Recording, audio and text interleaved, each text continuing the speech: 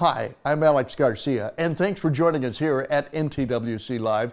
It is a team effort between Bill Reed, Tim Smith, and I. We'd like to say thank you to a few groups that helped make this possible. It's USAA, South Padre Island Convention and Tourist Bureau, the Weather Company, and the Weather Boy. And now, here's Tim Smith. Thank you, Alex, and good morning, everybody. Welcome to NTWC Live for Thursday, June the 16th. Good to have everybody along in this special edition of NTWC Live today.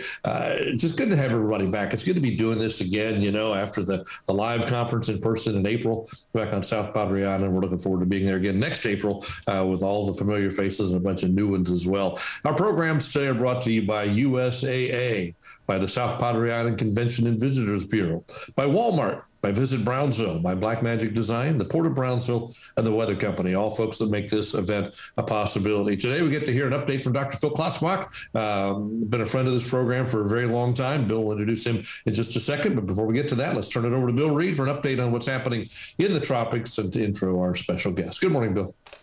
Good morning, Tim, and everybody online here today. And it is always a fun talk when we have Dr. Phil on here to talk about the machinations of the season coming up.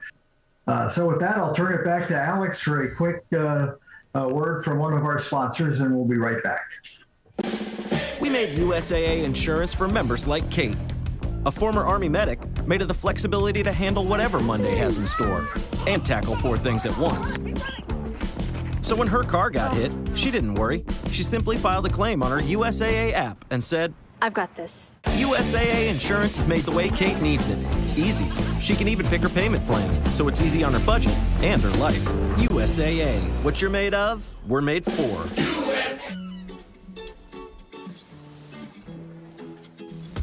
Beach lovers know it. Fishermen and water lovers know it. Little kids and big kids know it. Sandcastle builders, free spirits, and adventure seekers know it. Everyone who's ever been here knows it. South Padre Island is so fun, so perfect, and most of all, so Padre. Plan your escape at sopadre.com. Okay, folks, we're back at it, and I'll introduce our guest, but he probably doesn't need much introduction. He's been on our show many times over the years. He's our go-to guy when you want to find out what's going on in the long term. Dr. Phil Klotzbach is a professor with Colorado State University, and he actually lives in Colorado this year after a few years of living out on the West Coast. So what you got in store for us this year, the rest of this season, Phil? Well, thanks so much, Bill and Tim and Alex, and it's great to see all of you virtually. And it was so awesome to be able to have the National Tropical Weather Conference back in person in April. We are now into the 2022 Atlantic hurricane season. We already had Alex's namesake, Alex, and I was actually down for there was a meeting on hurricanes and climate change last week in Key Largo, and we got down on Sunday, so it was just after the storm had passed through the Alex system, and there was a whole lot of water still in Key Largo. It took a couple of days for most of that to drain, but it's great to be here, and I'm going to talk with you about the latest outlook for the 2022 Atlantic hurricane season. So just going to start with the numbers. This is the forecast we put out 2 weeks ago. I'd say at this point, we don't expect the numbers to change dramatically with our next update, which will be in early July, and I'll talk a little more about why that's the case a little later. But we are forecasting, quite a healthy season. Total of 20 named storms, so that would include Alex, so 19 additional storms. 10 hurricanes and 5 major category 3, 4, 5 hurricanes. That compares with an average season, which has about 14 storms. Of those 14, 7 becoming hurricanes, and of those 7, 3 becoming major hurricanes. An additional metric that we like to forecast is accumulated cyclone energy. That's an integrated metric accounting for storm frequency, intensity, and duration. So in the case of last year, for example, we had 2 long-lived major hurricanes, Larry and especially Sam, and those generate tremendous amounts of ACE because they were long-lived major hurricanes. So you'll see ACE, or accumulated cyclone energy, discussed throughout the rest of the talk. But whenever I do discussions of seasonal hurricane prediction, I always like to start by acknowledging the great contributions made by Dr. Bill Gray, who was the founder of the Seasonal Atlantic Hurricane Forecast. He's founded those all the way back in 1984. So this is the 39th year of CSU doing seasonal hurricane predictions. In addition to founding the seasonal forecast, he made fundamental contributions to tropical cyclone structure, genesis, intensity change, just a tremendous scientist, also a tremendous mentor. And certainly I was very fortunate to get the chance to work with him for about 15 years. And certainly that was a great honor, great pleasure. And I learned a tremendous amount from working with him. And so you'll probably hear the name Dr. Gray mentioned throughout the rest of this talk. And that's because his imprints are certainly on everything that I do when it comes to seasonal hurricane prediction. But when it comes to Dr. Gray, one of his favorite things that he loved a lot was philosophy. He wrote a lot of books on philosophy, and one of his favorite philosophers was the great Yankee catcher Yogi Berra, who once stated that it's tough to make predictions, especially about the future. And I think certainly that's the case, whether you're trying to forecast, what's going to happen with inflation, what's going to happen with the stock market, what's going to happen with interest rates, or what's going to happen with climate and weather. Forecasting the future is extremely difficult. But another statement by Yogi, I think, is really prescient when it comes to hurricanes and seasonal hurricane prediction, and that is that you can see a lot by looking. Basically, hurricane seasons are not random events. Basically, the large-scale atmosphere and ocean, what the conditions are there, basically loads the dice one way or the other to give you more or less likely to have an above or below average hurricane season. So for example, Dr. Gray, when he started working on these forecasts, one of the reasons he started working on them was because basically he was an encyclopedia of knowledge. He was effectively Wikipedia before we had Wikipedia. And so he knew which years in the past were active hurricane seasons, and he knew which years in the past were El Nino years. And then he noted, hey, when we have El Nino, we tend to get fewer hurricanes in the Atlantic Ocean. And so he discovered a lot of these kinds of statistical relationships. And then the challenge is trying to understand physically, why would El Nino, which is warmer than normal water in the central and eastern tropical Pacific Ocean, why would El Nino impact hurricanes in the Atlantic Ocean thousands of miles away? And he found it was primarily through alterations in winds high up in the atmosphere, say 20 to 30,000 feet. When you have an El Nino, it tends to increase the strength of those winds out of the west. And what that tends to do is increase levels of vertical wind shear, so the change in wind direction and speed with height in the atmosphere. So in the Atlantic Ocean, at low levels near the ocean surface, the winds blow out of the east. Those are the trade winds. At upper levels, they tend to blow out of the west. And when you have an El Nino, they blow much stronger out of the west. So you have a vertical, a strong shear that develops. Now, hurricanes like to be upright. So when you get a lot of shear, it tends to tilt the hurricane circulation, disrupts it, promotes entrainment of dry air into the circulation. And consequently, you end up with weaker hurricanes or no hurricanes at all. And so consequently, El Nino tends to really knock down your hurricanes, and especially your major category 3, 4, 5 hurricanes. Whereas in La Nina, which is what we think is most likely for it to occur this year, you tend to have less shear, more active Atlantic hurricane seasons. And what I'm trying to convince you of next is that those precursor signals do go back several months. And so we have globally gridded data that goes back all the way back to the 19th century, but is reasonably reliable since 1950 and really good since about 1980. We also have hurricane data, which goes back all the way to 1851, but obviously we observe hurricanes a little differently than we did in 1851. So, but the data for hurricane seasons is probably decent since about 1950. So here what I'm showing you is January through March sea surface temperatures, or SSTs, in the 10 most active seasons, different from the 10 least active seasons. And what we can see is even in January through March, there are clues. If you look at the Atlantic is warmer than normal. Warmer than normal water provides more fuel for hurricanes. And the warmer than normal water that we see in January through March tends to persist into the peak of the Atlantic hurricane season. If we look at the tropical Pacific, we don't see too much of a coherent pattern yet. And that's because if you're going to get transitions between El Nino and La Nina, or vice versa, it tends to happen during the boreal spring, so during April, May, June timeframe. Now, if we move from January through March and shift to April and May, we see a La Nina pattern starting to show up. We see cooler than normal water in the eastern and central tropical Pacific, but we also see warmth in the Atlantic. But I want to draw your attention to the warm water off the coast of the Iberian Peninsula, off of northwest Africa, even extending up towards France and England. When you get warm waters there during April and May and into June and July, that's critical because when you get warm waters there, that tends to force lower atmospheric pressures in the subtropics, and you get a weaker overall subtropical high pressure system. When you have that weaker subtropical high pressure system, though, that means the winds around that high pressure system tend to be weaker as well. And consequently, then we end up with weaker trade winds, weaker low-level winds out of the east in the tropical Atlantic. Weaker winds mean less churning up of the ocean surface, less mixing, less evaporation, and consequently then the tropical Atlantic begins to warm for the peak of the Atlantic hurricane season. And if we step from April to May to June and July, we see continuation of that warm water, and you see a pretty strong signal off the Iberian Peninsula. And that's one of the reasons why our forecast this year is quite high, is because we do see a lot of warmth off of the west coast of Africa all the way up to France and England, and I'll show that here in just a minute.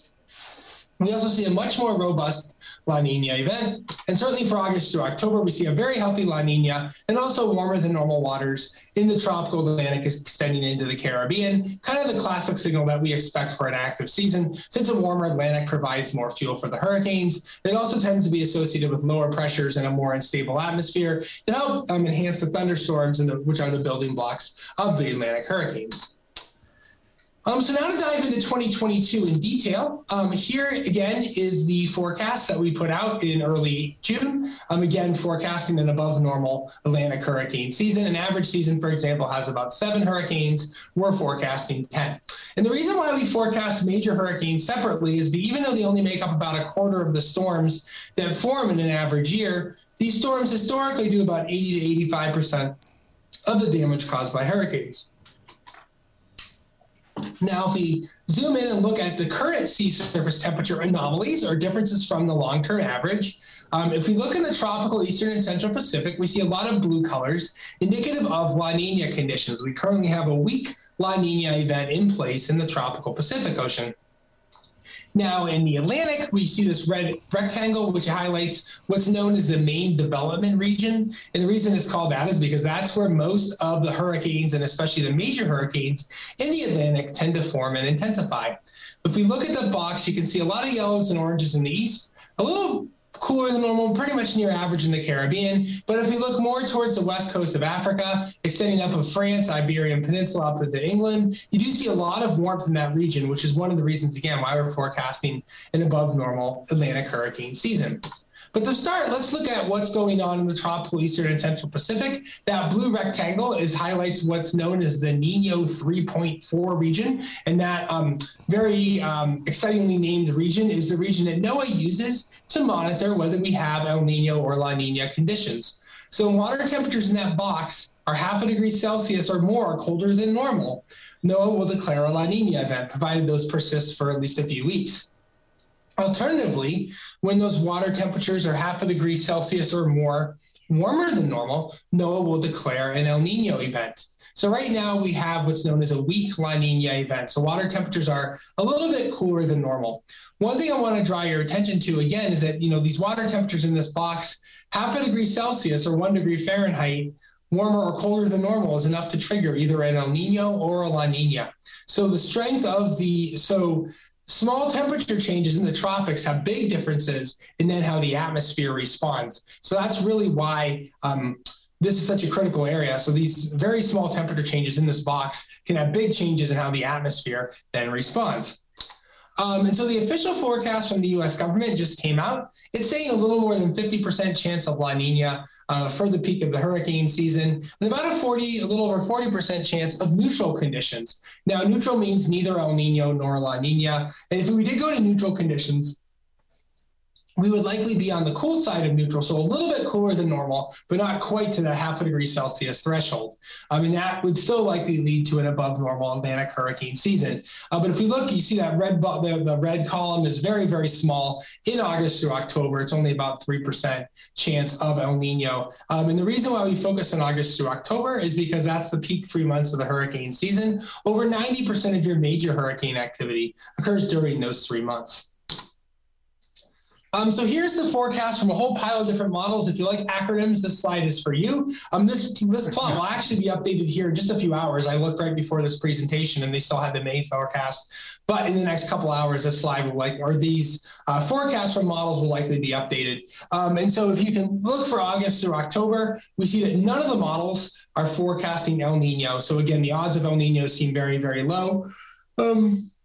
Only one model is forecasting above 0 sea surface temperatures for August through October. So all models except one are calling for either cool neutral or La Nina conditions for the peak of the season. And I tend to be even a little more aggressive that we're going to see La Nina remain. One of the reasons being that the forecast of the low-level winds across the tropical Pacific is generally for enhanced trade winds. And so to kind of walk you through this plot, this is a forecast from the European Center or ECMWF model for the next 15 days.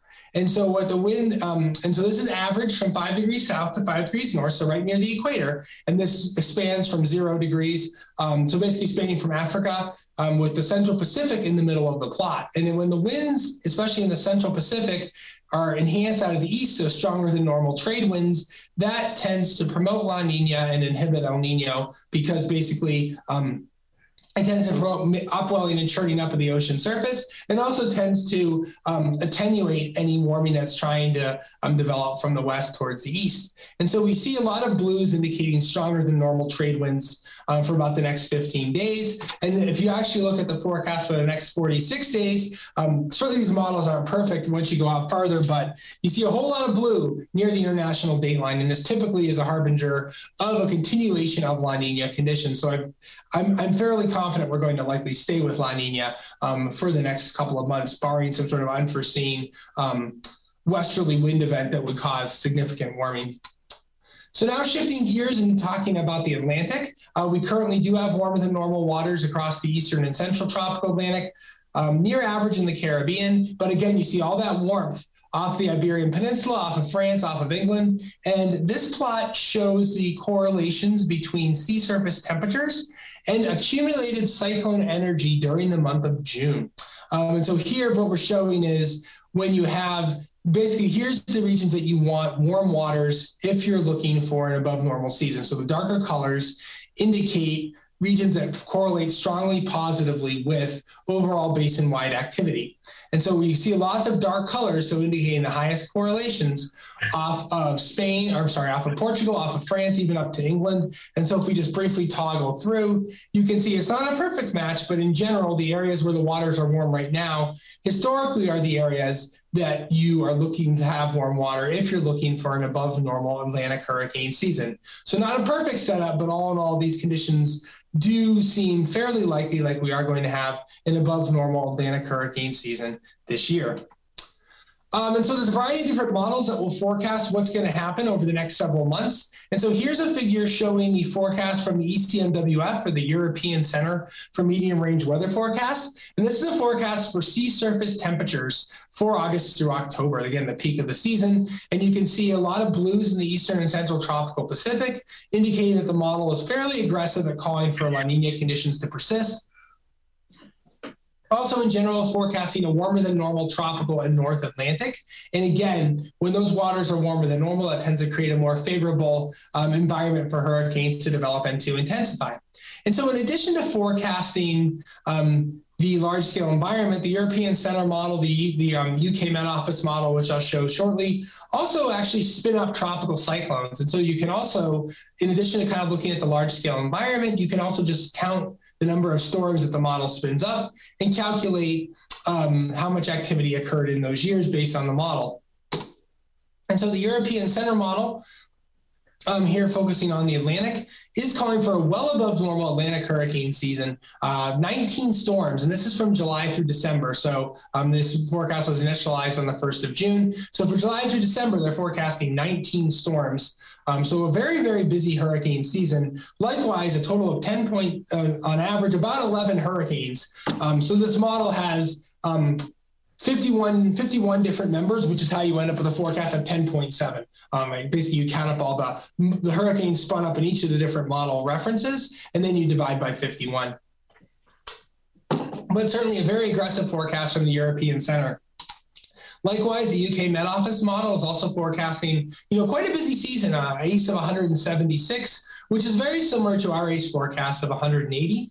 Likewise, 9 hurricanes. Again, we're forecasting 10. 9 hurricanes is their most likely forecast. So now if we shift gears and look at the NOAA forecast, they're also calling for an above normal season with a relatively high probability. Their numbers are a little bit lower than what we are forecasting, or what say the UK Met and ECMWF are forecasting, but they're also still calling for a well above average hurricane season this year. And so both our group will update in July, and in early August, NOAA will also issue an update in early August. So now I kind of want to dive in and talk a little bit about some of the nuts and bolts behind our seasonal forecast. We look at the large scale environment. We do have kind of some numerical guidance tools that help us with our seasonal forecast. And one of these is a statistical model. And so this is basically kind of similar to what Dr. Gray would have used way back in the day, where you basically look for regions that worked well at forecasting historical hurricane seasons. And since this forecast is in June, early June, we use conditions in April and May. So we have basically predictors 1 and 2 are effectively analyzing the state of the Atlantic, and predictors 3 and 4 are analyzing the state of the Pacific. And these 4 predictors in combination work pretty well at forecasting hurricane activity. Now, you're never going to get perfect seasonal forecasts, but these 4 predictors in combination can get you a little more than half of the variability. And this is going back to 1982. The reason we only go back to 82 is because that's when we have high resolution sea surface temperature data. So, but over 40 years, the model shows reasonably good levels of skill. Again, not perfect, but overall it does do a reasonably good job. And the output from these 4 parameters this year is for values very, very close to what we ended up forecasting. You can see accumulated cyclone energy of 180, which is exactly what we forecast. So very close to what's in line with our statistical model. So now we also use a hybrid model approach. And the reason that we use that is because we're trying to kind of get an idea of what the large scale environment might look like in the future. And so here what we're doing is we're saying, I'd love to know what July is going to look like, but obviously June 1st, I don't know what July will look like. But we can use climate models to forecast July, and the models do a reasonably good job. And it's not to say that the model is going to tell you, June 8th, the winds are going to be a little bit stronger, months in advance. But what the model can say is overall, the winds in the Caribbean are likely to be stronger or weaker than normal. Winds over Africa, they can do that with reasonable levels of skill. And the reason that we know this is because these climate models are also developed off of historical data, because you want to make sure, that they actually work well at forecasting in the past, because the physics of the atmosphere and ocean really don't change. So if the model worked well at forecasting, say 40 years of historical data, it should work well at continuing to forecast weather in the future. So we have these basically kind of the hindcast skill, or how good the model was at forecasting July. And assuming those forecasts are correct, we can then get reasonable levels of skill. And so the ECMWF hindcast goes back to 81. And so we can see, slightly less than what we get from a statistical model, but another kind of independent tool that we can use to help give us confidence in these seasonal forecasts. So we have this one off of the European Center. We also have 2 additional models off of the Japan Meteorological Agency, as well as the UK Met Office. And so that model is also calling for a very, very healthy hurricane season in 2022. Now, we also use analogs. So analogs involve going into the past and looking for the years in the past that had conditions most similar to what we currently see and what we expect to see for the peak of the Atlantic hurricane season. And so it's important to note that when we select years as analogs, we're basically saying the overall environment looks similar to those years. We're not saying that the storms are going to form in the same place, or that the storm, we're going to see the exact same storm. So, 2008's analog doesn't mean we're going to see, another Dolly, Gustav, and Ike, or 2021's an analog doesn't mean we're going to see necessarily another Hurricane Ida. It's just overall conditions look similar to what we saw in the average of those 6 years. And so when we selected our analogs, we were looking for years that generally had either cool neutral ENSO or more likely La Nina conditions, as well as an Atlantic that was a little bit warmer than normal. We're not necessarily expecting a super hot Atlantic, but a little bit warmer than normal. And you can see the average of these 6 years, what the sea surface temperature anomalies or differences from average look like. You can see colder than normal waters in the eastern and central tropical Pacific Ocean, and warmer than normal waters across the Caribbean into the Atlantic, but not super hot. So again, this is kind of where our current analogs in June. These analogs may change a bit in July, just depending on what happens over the next several weeks. We also provide probabilities of exceedance, which give you an idea of kind of the uncertainty associated with these forecasts. And the way that we do this is we can calculate the historical probabilities of exceedance based on historical data. And then what we do is we try to fit that effectively to a statistical distribution and then basically include the uncertainties that we have in our historical model. And so, for example, here we can give you a 70% confidence interval, and that is very similar to what you're going to see from a forecast, say, issued by NOAA.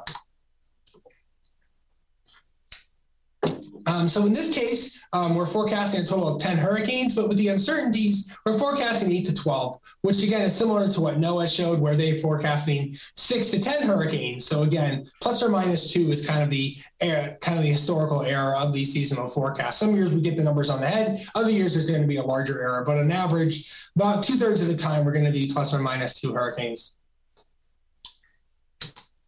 We also do probabilities of landfall. And the reason that we do these is because you can't say months in advance when or where storms are going to strike, but we can calculate the historical probabilities of landfall based on historical data, and then we can simply adjust them up or down based on the forecast. So in general, above normal seasons have more landfalling hurricanes than below normal seasons.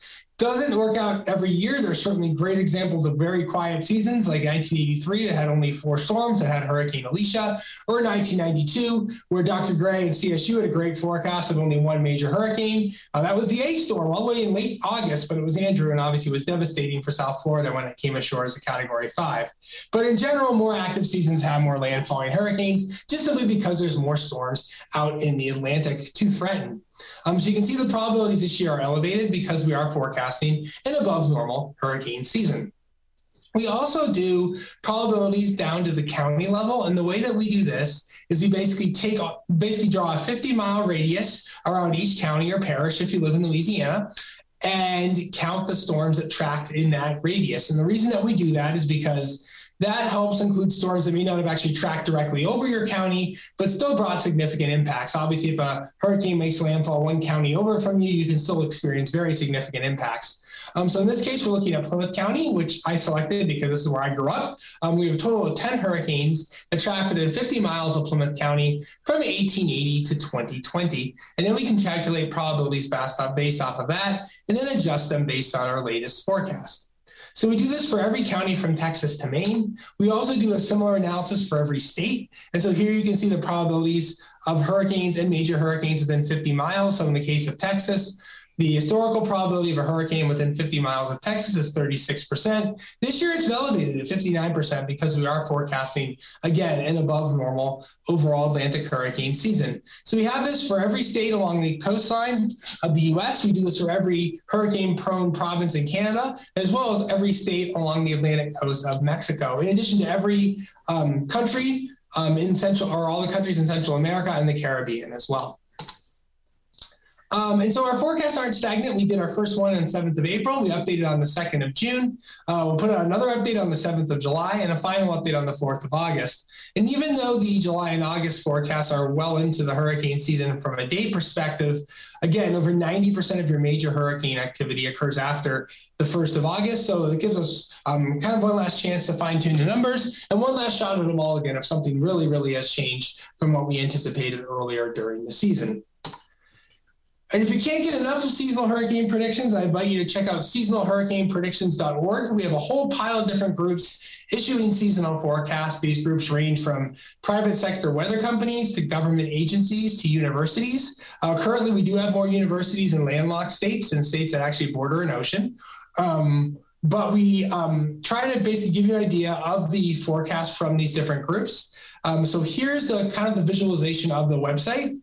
So here, the red dot on the bottom left is the observed value to date. So far, no hurricanes. The orange dot denotes the average of all of the seasonal forecasts. And so we have the average of the March-April forecast, as well as the average of the May-June forecast. We've had 27 groups submit seasonal forecasts so far. If you count these, you'd say, hey, there's not quite 27. And that's because not every group forecasts each parameter. So some groups only forecast the number of storms, not the number of hurricanes. Fewer groups forecast major hurricanes or accumulated cyclone energy. But these groups are color-coded. Purples indicate private sector weather companies. Blues are universities, and reds are government agencies. And you can see there's not a ton of spread of these different forecasts. Some of that, though, has to do with the fact that, we're looking at fairly similar content. All of us are looking at, the state of ENSO, what's going on in the Atlantic. So there's not a ton of spread. And you do tend to see more spread if we're looking more at completely ENSO neutral conditions, and you tend to get a little more spread in these forecasts. But of the 27 forecasts right now, their average is about 19 storms, 8 hurricanes, 4 major hurricanes, and an ACE of 165. So right now, CSU is a little bit higher than the average of all of these different forecasts. And here, the number of groups that have issued forecasts for the different parameters is listed in parentheses. So you can see more groups forecast the number of storms and the number of hurricanes, and you can see only about half of the groups forecasting accumulated cyclone energy. But we'll try to get more groups doing that quantity here in the future, since I think it's generally has fairly high predictability, and I think it is also of relevance as well. So with that, I will wrap up. Here's how you can get in touch with me, and I will try to answer any questions. So thank you again. Fascinating as always, Phil. And we're going to be back with questions after another word from our sponsors. Back to you, Alex.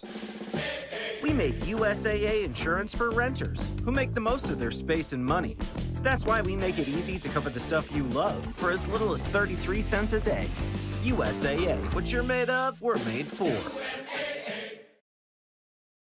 Blackmagic Design's ATEM Mini line of live production switchers makes it easy to create professional broadcast quality programs and multi-camera productions and stream them live to YouTube, Facebook, and more, or present live via Zoom and Skype.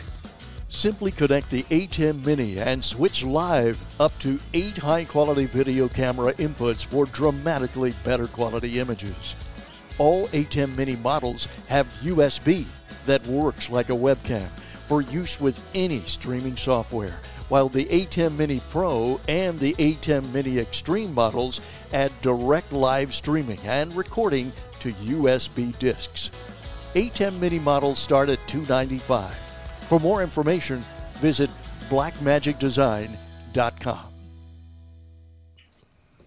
Okay, welcome back, everybody, and I hope you've digested all that Phil had to offer there. I have an interesting thing about the triple La Nina. How often do we see those? Yeah, so depending on which month of the year you're looking at, this is about the third time we've seen that since 1950. So it's unusual, but it does occur. And one thing I didn't talk about today is that, if you look longer term, we've actually been in a more La Nina-like environment, even since about at least the last 30 years, if not even longer, maybe even 50 years. Not to say we haven't seen El Niños and seen some very impactful ones, but longer term, we've been trending more towards La Nina. And that has pretty significant impacts. Obviously, that tends to increase overall levels of Atlantic hurricane activity, but it tends to actually decrease storm activity in the Pacific Ocean. And since the Pacific Ocean is a larger ocean, a lot of high ocean heat content, just basically a breeding ground for hurricanes and typhoons once you cross the international date line. Overall storm activity globally actually has been going down pretty significantly since 1990, the number of global hurricanes. So, this more trend towards a more La Nina-like environment, while increasing the Atlantic and making life busy for all of us, has other implications as well in terms of how global storms, if this continues, how global storms in the future may behave globally. It also obviously has big impacts for other weather and climate patterns as well, as you probably heard with the persistent drought in the Southwest U.S. Typically La Nina does kind of favor those drought-like conditions. So if this were to continue, that's not a great news for the Southwest U.S. drought. No, a couple of things come to mind on that. What you actually walked right into the next question I had is there any correlation between the trends of more La Nina or more El Nino with the AMO? Yeah, so typically when you have a positive AMO or Atlantic multi-decadal oscillation, when the Atlantic is warmer, you tend to actually get more La Ninas overall, but it's a fairly messy signal. And some of that is this multi-decadal variability in the Atlantic. It's only have like 2 to maybe 3 realizations of it, so it's hard to make a ton of super definitive comments on it. But overall, it does seem like in general, when the Atlantic is warm, the Pacific tends to be a little bit cooler. You tend to get more kind of overturning in the Atlantic, and that tends to be a little more upwelling going on in the Pacific Ocean in response. But it's a fairly messy signal. Interesting. The other point I had, and I don't know if you get into that part or not on it, but I recall reading that one of the factors that we were looking for with warming climate would be a trend towards more El Nino. And this runs exactly opposite that trend. Have you had any chance to address that yet? Yeah, so we actually, this tropical cyclones and climate change meeting that I attended last week, there was a very, very heated discussion on this topic because it is pretty much what we were observing in reality is pretty much the opposite of what most of the climate models are projecting. And so there's a lot of question is this just kind of a temporary thing, or is there something inherently, quote unquote, wrong in the climate models? And I think they're without probably going into, we could discuss this for hours, but I think if you start looking at the way these climate models resolve the tropical Pacific, they tend to have too cold of an eastern tropical Pacific and too warm just to the north and south. And so you end up basically with models that don't have as strong of trade winds as you actually have in reality. So I think they sometimes kind of don't have the proper feedbacks in them, and that can really kind of mess up kind of the overall circulation. So there have been some papers published actually arguing that we may actually be, at least in the end, at some point we should reach an equilibrium state, but up until that point, we could actually potentially be looking at a more La Nina-like environment. And again, that has very significant impacts for hurricanes in the Atlantic, hurricanes and typhoons globally, as well as, other weather and climate patterns around the world. Yeah, that would really tie in with the expectation of a prolonged drought in the southwestern. Correct. It also has pretty important implications for global temperature too, because El Nino overall tends to lead to a warmer global climate. So if you have a more La Nina-like environment, that may actually end up masking some of that warming, at least temporarily. So that's some other stuff that certainly we need to try to get a better handle on as we're trying to project temperature changes, 10, 20, 30 years from now. So I need to stop calling La Nina El Nino's evil sister. She's good and bad in her. Exactly. Okay, I'm going to switch over to Tim here. You said you had some questions coming in, so let's hear. A number of questions coming in online. Let me start with this, though. Phil, of course, Dr. Gray pioneered this whole idea of a seasonal forecast. She said in 1984. I think I interviewed him in 1985 about that at the insistence of Neil Frank. But since then, all these other agencies have started doing this. Are the other agencies as transparent about their forecast methods as you are? And with that, have you picked up anything from them that aids you in your forecast? Yeah, I mean, I think, I can't answer for every single group, but I'd say most of them are pretty transparent with what they're using. I mean, we go into a ton of detail describing every single model. Here's where all the data is. Here's what each predictor value is. But if you go to say NOAA's seasonal forecast, you can certainly see, what they're basically, they have a pretty extensive documentation of here's what we're looking at. Here's why, here's what all the different outputs are. So I would say most groups are fairly transparent. I mean, I think one of the things that I've really started getting into, and I mentioned some in my talk, is starting to adopt some of these climate model forecasts. And so that's something I think I have learned. And I know Dr. Gray was very skeptical about this, and rightly so, given how climate models used to be. But now, there is a fair amount of information in those. And so I could say NOAA, for example, uses those extensively in their forecasts. And so and if you look at the UK Met Office and ECMWF, their seasonal hurricane forecast is completely from a numerical model. And so not saying that's necessarily that they're always going to be right. They certainly had some pretty big busts as well, like we have. But it is valuable in that it gives us kind of an additional tool in addition to just using the past. And so one of the things I think that is a big improvement that we'd had, even when I started, was, say we put out a forecast June 1st, it used to be, I know what April and May look like, but I have no clue what June's going to look like. Whereas now, climate models can forecast the next 2 to 3 weeks in bulk average sense reasonably well. And so that gives me an idea, like on June 1st, I don't know what June's going to look like, but I have some ideas. And that's really valuable. So you are kind of getting a brief glimpse you're getting a glimpse into the future that you just wouldn't have had 10, 20 years ago. And, as those, not saying they're going to become groundbreaking and we're going to see, a perfect forecast 3 months in the future, but as those continue to get better, that will certainly help with our seasonal forecast too, because it basically just gives us improved lead time. Now with, like, say, for example, when we put out the August forecast, I can start to look and see, okay, what are conditions going to look like even into late August, when you're now talking the peak of the season when storms really start firing. So now we have it gives you additional information than just knowing, okay, here's what we have up through, say, August 1st for the August forecast, something like that. Casper's asking, when the pattern shifts from La Nina to El Nino, how long does it take the atmosphere to respond? Yeah, and that's a good question. And so, sometimes.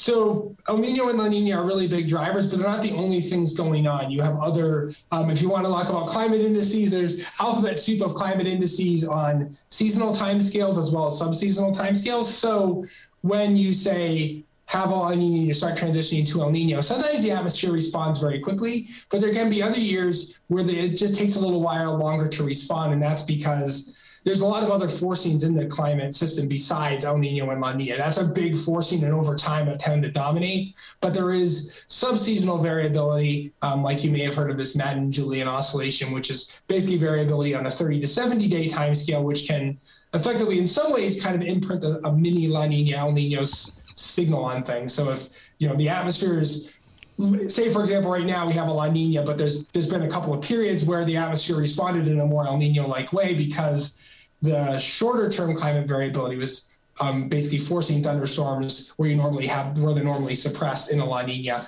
And so a good example of this is 2004. We were transitioning to an El Nino in 2004, but obviously 2004 was an extremely busy hurricane season. However, late September, basically the atmosphere went from kind of neutral-like to El Nino-like really, really quickly. And early October came along and the season completely shut down. And that was due to the onset. Basically, the atmosphere then was like, oh, wow, there's an El Nino. I better respond like it is. So that's kind of a long answer to that question, but usually it will respond relatively quickly, but it can take a while just if there's other kind of climate modes that are kind of impinging on things. So there's a whole lot of different signals kind of competing all the time, and it's kind of which one will end up winning out. And usually over time, El Nino or La Nina will win out, but there are other things that can certainly kind of mess up that signal on shorter time scales. Hurricane Man says, I know it's hard to say at this point, but any idea what the steering patterns are looking like as we get into the peak of the season, August, September, and October? Yeah, and unfortunately, the mid-latitude steering flow, that doesn't have much predictability. I've looked at that a little bit, and even a month out, it's pretty hard. So, right now, there's what I use. So the European Center twice a week does a forecast actually out to 46 days, and it'll kind of forecast regions where it thinks maybe something will happen. But again, that's way, way out in the future, and there's not a ton of skill that far out. So that's kind of stuff I start to look at once we start getting more into July. But the models will do a reasonably good job. Like, for example, even in early to mid-May, you just did start to see a signal, potentially something developing in the Southwest Caribbean, and then maybe drifting towards the Northeast, which actually did turn out to be Alex. And even this system that Bill mentioned at the start, that at least now doesn't necessarily look like it's going to develop, but the models were kind of hinting at something in that region a couple of weeks ago. So that's kind of what I tend to look at if I'm looking out, beyond 10 to 15 days, is trying to get some ideas of that. But the mid-latitude steering flow is just something that's really hard to know months in advance. A couple more questions from online, then I'll toss it back to you, Bill, for more. Kylie wants to know, is there any particular reason the government agencies seem to run higher on their predicted numbers than the others? I think some of it maybe is due to the time. The government agencies, a lot of those forecasts are input to NOAA's seasonal forecasts. A lot of those came out around June 1st. So I think that maybe some of it is that, in general, the forecasts have trended a little bit higher as we've moved on from April to now. For example, our forecast in April was for 9 hurricanes, and in June we bumped it up to 10. And then otherwise, it's just some of those numerical, a lot of the numerical guidance tools, which are some of the government tools, generally came in very robust for this season. Great bunch of questions coming in online today. We appreciate all the viewers. And James asked early on, will the landfall probability project be continued? Obviously, it's continuing this year, but is the plan for it to keep going forward? Yeah, that's the plan. We do have some ideas right now. As I mentioned, we just basically bulk increase or decrease the probabilities based on overall basin-wide activity. We're going to try to play around a little bit with maybe doing some broad adjustments based on ENSO phase and maybe a couple other things, but we'll see where that goes. But yeah, certainly the landfall probabilities. We intend to continue them. Hopefully, put in some mapping functionality for that as well coming up. Terrific. Let me go back to Bill. Bill, jump back in. Great, fantastic discussion. I love all this stuff. A number of years ago, there was it seemed to me one of the predictors we looked at was rainfall in the Sahel to the equatorial Africa region. And I've actually seen some people who I don't know, so I don't have any assessment of credibility, that are talking about an active rainy season in Africa and how that's going to contribute to stronger tropical waves and whatnot. But it doesn't look like it's one of your forecast parameters anymore. Can you explain the apparent differences there? Yeah. And so what we look at is in our statistical dynamical model, one of the factors that we look at is effectively upper level winds over Africa. And that tends to be when those are anomalously out of the east, it tends to be associated with a very healthy tropical easterly jet, which is typically associated with a very vigorous West African monsoon. And most of the models are forecasting a very vigorous West African monsoon. If you look at the ECMWF long range forecast, I'm actually stalling so I can pull it up and I can share my screen and show everyone. You can actually see that it is forecasting a very vigorous West African monsoon. And so, as you mentioned, Dr. Gray, back in the day, that was one of our biggest predictors, especially once we got into June and July, was the strength of I'm just trying to find it here. Okay, let's see. Is this I can't find it real quick, but basically it is forecasting a very vigorous West African monsoon, and that tends to be associated with an above normal season. Basically, the number of waves coming off Africa, so these tropical waves, which are the building blocks of hurricanes, the number doesn't necessarily change that much, but some years the waves are much more vigorous than others, and that's not the only thing you need, but in general, all else being equal, if the waves are more vigorous coming off Africa, they tend to be more likely to develop. And we will see that on occasion. You'll see storms. For example, last year, like Larry, especially, like it came off Africa and hit the ground running, and it was basically ready to rock the second it came off. And so you will get some of those storms. Like, for example, a really good example is Irma in 2017, which basically came off Africa, and I think within about a day it had spun up, and then it was, it was off to the races for the next 10 days. Yeah. So you basically the wind forecast, the upper level wind forecast, works as a proxy for. Correct. Yeah, and some of that's just because the precipitation data itself is more questionable, like in terms of how robust the actual values are. But the upper level winds in these historical reanalysis products usually just are good. But yeah, you're right. We're basically using that as a proxy for the vigor and strength of the West African monsoon, which is very important. Yes. As you said, the models are in general very bullish for a very healthy monsoon. Cool. When I see your graph showing the verifications through the years, it visually appears to me that there's a significant trend towards more skill in the last 5 to 10 years. Is that a correct assumption? Yeah, some of the models had issues, especially in 2004. 2004 was generally the models, and our seasonal forecast wasn't great that year either in real time. And I think a lot of that was due to the El Nino that was coming on. The models in general forecasting more La Nina or more El Nino-like environment than we actually got during August and September. But yeah, the last few years, the models in general have been doing better, both the statistical models as well as the statistical dynamical models. Seem to be getting a better handle on how things are playing out. And so these statistical dynamical models, so the ones that use like either the UK Met Office or the Japan Meteorological Agency or the European Center, those dynamical models will get upgraded fairly often. And just because they get upgraded and actually do a better job forecasting global, doesn't guarantee they'll actually do a better job forecasting the specific regions that we're forecasting for. So every time those models get upgraded, it's not always that the skill improves. Sometimes it does, sometimes actually will go down a little bit. Just depends, because again, these models are built to forecast global weather. They're not necessarily built to forecast, these specific regions that we're looking at for the hurricane season. Yeah, that's interesting. That's the same thing I noticed in our track forecast verification graphs. That if you do the smooth trend all the way through the period of record you're looking at, but if you actually break it down, you can see almost like a step function, and you can go back and find a major improvement to modeling that correlates with that. Yeah, definitely. Yeah, it's not always a guarantee that you're going to have that each individual model improvement is going to necessarily improve it, but over time you will definitely see these bigger improvements. And my one last question is, I assume you're still doing the 2-week forecast starting with the peak of the season in August. Is that correct?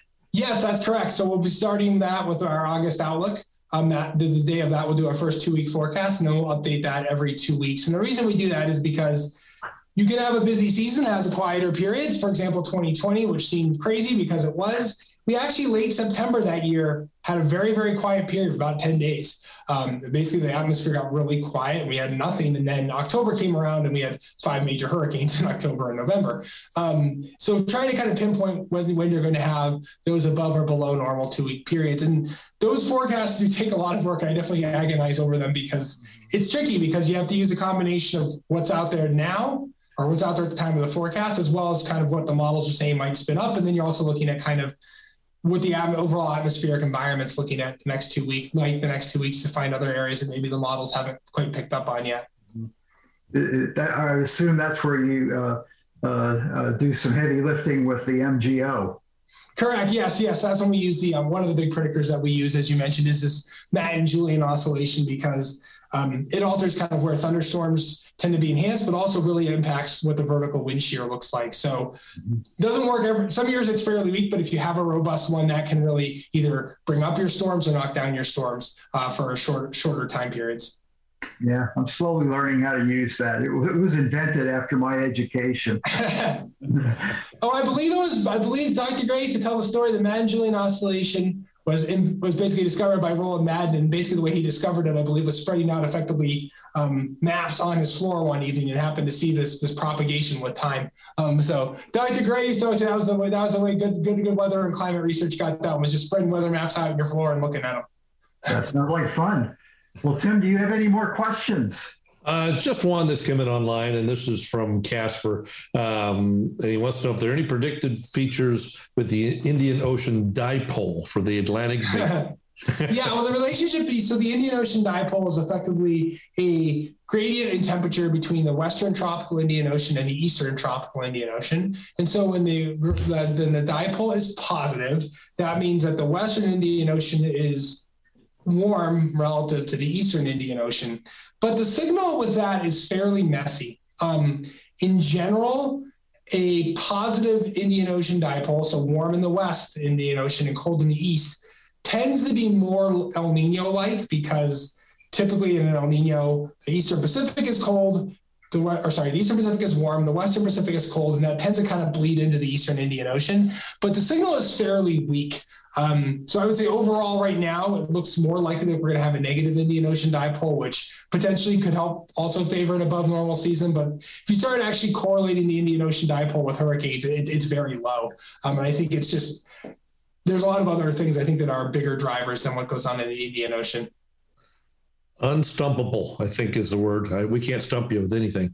No, you definitely can. But with the Indian Ocean dipoles is an interesting feature. I think that's something I'd like to actually look at more from actually using a model, so we can basically turn off all the other forcing and look at what the Indian Ocean dipole would do just in and of itself, because it's pretty closely tied to ENSO, and that makes it really hard to kind of we only have so many realizations of it. And so if you take out all the years where you had an Indian Ocean dipole and no INSO, you end up with a very small sample size. So that's something I think where a climate model might actually be able to be nice to use, because then you kind of tune out all the other forcing and see what it would do if that's the only forcing you had and everything else was zero. Effectively, it was neutral. Bill, I think we have one more break, do we not? It's time for Alex to give us our one more break, and then we'll come back with a wrap up and a hint on what we're going to talk about next week. We made USAA insurance for renters who make the most of their space and money. That's why we make it easy to cover the stuff you love for as little as 33 cents a day. USAA, what you're made of, we're made for. Los amantes de la playa lo saben. Los pescadores, los niños pequeños y los grandes lo saben. Los fanáticos del sol, los constructores de castillos de arena también lo saben. Los espíritus libres, los buscadores de aventuras y todos los que han estado aquí lo saben. La Isla del Padre es muy divertida, tan perfecta y sobre todo tan padre. Planea tus vacaciones en sopadre.com. Blackmagic Design's ATEM Streaming Bridge is a video converter that lets users receive an H.264 stream from any ATEM Mini Pro or ATEM Mini Extreme switcher and convert it back to SDI and HDMI video. This means users can send video to remote locations around their local Ethernet network or via the internet globally. ATEM Streaming Bridge is the perfect way to use ATEM Mini Pro or ATEM Mini Extreme as a remote broadcast studio. ATEM Streaming Bridge is available for $245 from Blackmagic Design resellers worldwide. For more information, visit blackmagicdesign.com. Okay, welcome back. Well, Phil has found that great slide about the African rainfall. So Phil, pop that up there real quick and we'll see the evidence. Yeah, so this is the European Center forecast for rain the next 45 days. And so here, kind of intuitively, as you would expect, browns indicate drier than normal. Blues and greens indicate wetter than normal. And you can see West Africa is very, very green and blue, indicative of a very vigorous monsoon, at least as forecast by the European Center, out for 45 days, so towards the end of July. And one of the important things is that while July is still prior to the peak of the season, kind of what happens in July tends to persist through August, September, and October. So if July is very moist, if you get a lot of the monsoon is strong in July, it tends to be vigorous for the rest of the season. Also, too, if you have less shear in July, that tends to persist for the rest of the season, which is one of the reasons why July is such an important month, and we get a lot of skill with July in our with July included in our seasonal forecasts. Fascinating. Well, it's been a pleasure having you, Phil. I'm going to toss it back over to Tim, and we'll wrap it up with a tease on what we get for next week.